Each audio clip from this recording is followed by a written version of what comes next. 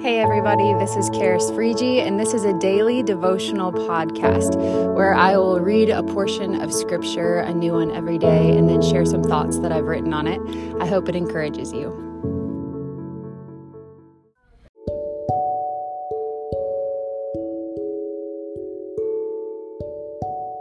Good morning, everyone. Today is May 18th, and so we're going to read Proverbs chapter 18. I'm going to read it first in the ESV and then in the Message. It says in verse 1, "Whoever isolates himself seeks his own desire, and he breaks out against all sound judgment. A fool takes no pleasure in understanding, but only in expressing his opinion. When wickedness comes, contempt comes also, and with dishonor comes disgrace. The words of a man's mouth are deep waters.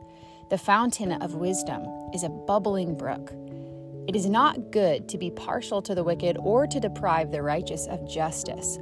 A fool's lips walk into a fight, and his mouth invites a beating. A fool's mouth is his ruin, and his lips are a snare to his soul. The words of a whisperer are like delicious morsels, and they go down into the inner parts of the body. Whoever is slack in his work is a brother to him who destroys. The name of the Lord is a strong tower. The righteous man runs into it and is safe. A rich man's wealth is his strong city, and like a high wall in his imagination. Before destruction, a man's heart is haughty, but humility comes before honor. If one gives an answer before he hears, it is his folly and shame. A man's spirit will endure sickness, but a crushed spirit who can bear? An intelligent heart acquires knowledge, and the ear of the wise seeks knowledge. A man's gift makes room for him and brings him before the great. The one who states his case first seems right, until the other comes and examines him. The lot puts an end to quarrels and decides between powerful contenders. A brother offended is more unyielding than a strong city, and quarreling is like the bars of a castle. From the fruit of a man's mouth, his stomach is satisfied.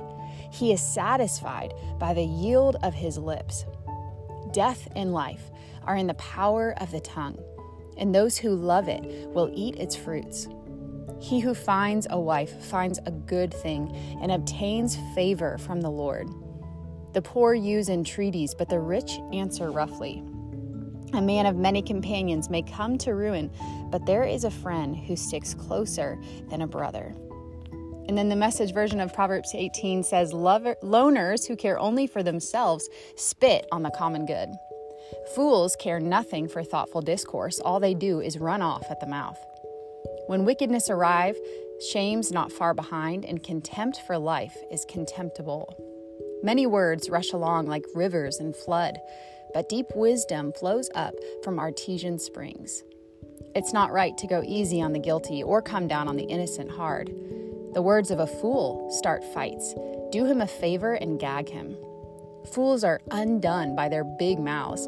Their souls are crushed by their words. Listening to gossip is like eating cheap candy. Do you really want junk like that in your belly? Slack habits and sloppy work are as bad as vandalism. God's name is a place of protection. Good people can run there and be safe. The rich think their wealth protects them. They imagine themselves safe behind it. Pride first, then the crash, but humility is precursor to honor. Answering before listening is both stupid and rude. A healthy spirit conquers adversity, but what can you do when the spirit is crushed? Wise men and women are always learning, always listening for fresh insights. A gift gets attention. It buys the attention of eminent people. The first speech in a court case is always convincing until the cross-examination starts. You may have to draw straws when faced with a tough decision. Do a favor and win a friend forever. Nothing can untie that bond. Words satisfy the mind as much as fruit does the stomach. Good talk is as gratifying as a good harvest. Words kill. Words give life. They're either poison or fruit. You choose. Find a good spouse, you find a good life, and even more the favor of God. The poor speak in soft supplications. The rich bark out answers. Friends come and go, but a true friend sticks by you like family.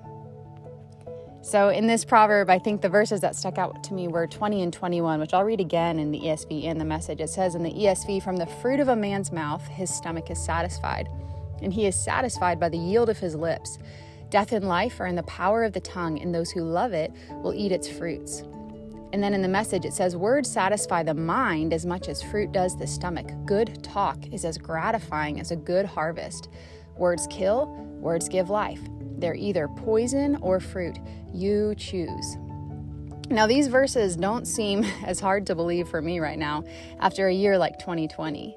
From the top of government down to the minuscule words in everyday life, words either destroyed or built us. The old adage that sticks and stones may break my bones, but words will never hurt me is ironically fallacious. Words hurt or heal. They kill or they give life, Solomon said. They create worlds and they upend societies. Words start revolutions and bloody wars. They also form alliances and negotiate peace. Words matter. From the prologue of time, God demonstrated the power of words. "Let there be light," he said. And light, summoned from somewhere lost to us, comes hurling into a vast darkness. And as words tumbled out of the jubilant mouth of God, creation's most glorious vistas were made, and the most complex of creatures drew its first breath. This spoken creation was intentional and demonstrative. Our words create or they destroy. They build courage or they tear down hope. They speak identity or they strip it away in a few short phrases. In His image, we are created, gloriously alone compared to every other creature. Intelligent language on our lips and incredible power is in our tongues. In James 3 in the Message version, there's a whole section about the tongue, and I'm going to read it for you. It says, "A word out of your mouth may seem of no account, but it can accomplish nearly anything or destroy it.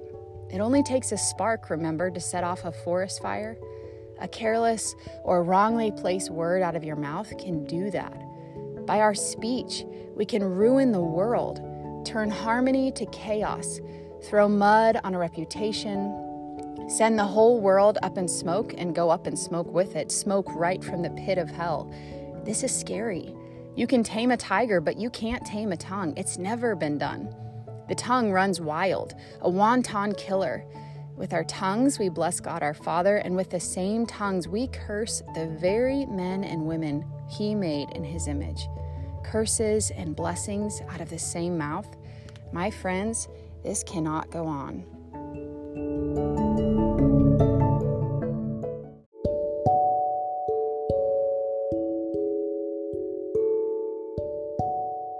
Hey, thanks so much for listening today. As I was reading this, these verses are familiar to me. I think I've heard them quoted a lot, but even reading it in this context, so many of the verses in these Proverbs were actually about the tongue and about how the fools talk a lot. And I love just talking to my husband about this. He and I are so different, where I speak a lot and speak impulsively and he doesn't. And we talk about this because there's this verse in Matthew 12 that he loves to quote, that we're going to give an account for every careless word that we've ever spoken, which for me is really terrifying. But as I was reading this today, I just thought about my everyday life, my kids, myself, what I think and what I say about myself, what I think and what I say about my friends and my neighbors and my family. And how do we be people who speak life, who actually create life? Even when things are frustrating around you or hard around you, you have an opportunity to actually speak life into those places and build encouragement and hope, and in some ways create a reality. I love that in Genesis 1, we see that God is actually, He speaks into creation. And whenever He meets with Abraham and all of the men in the Old Testament, He uses words. And He uses words that build them, and He uses words that summon them and call them up higher. And we're called to be like Him. We're made in His image because our words are actually powerful too.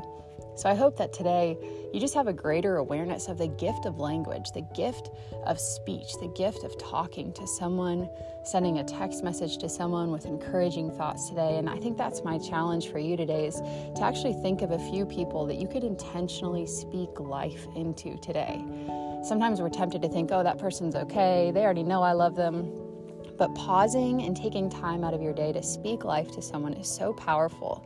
And someone might really need it. They might be on the other side, really needing life spoken into the darkness around them. So I encourage you to find someone today, think of a few people, write their names down, and then figure out a way that you can use your words to create life in them.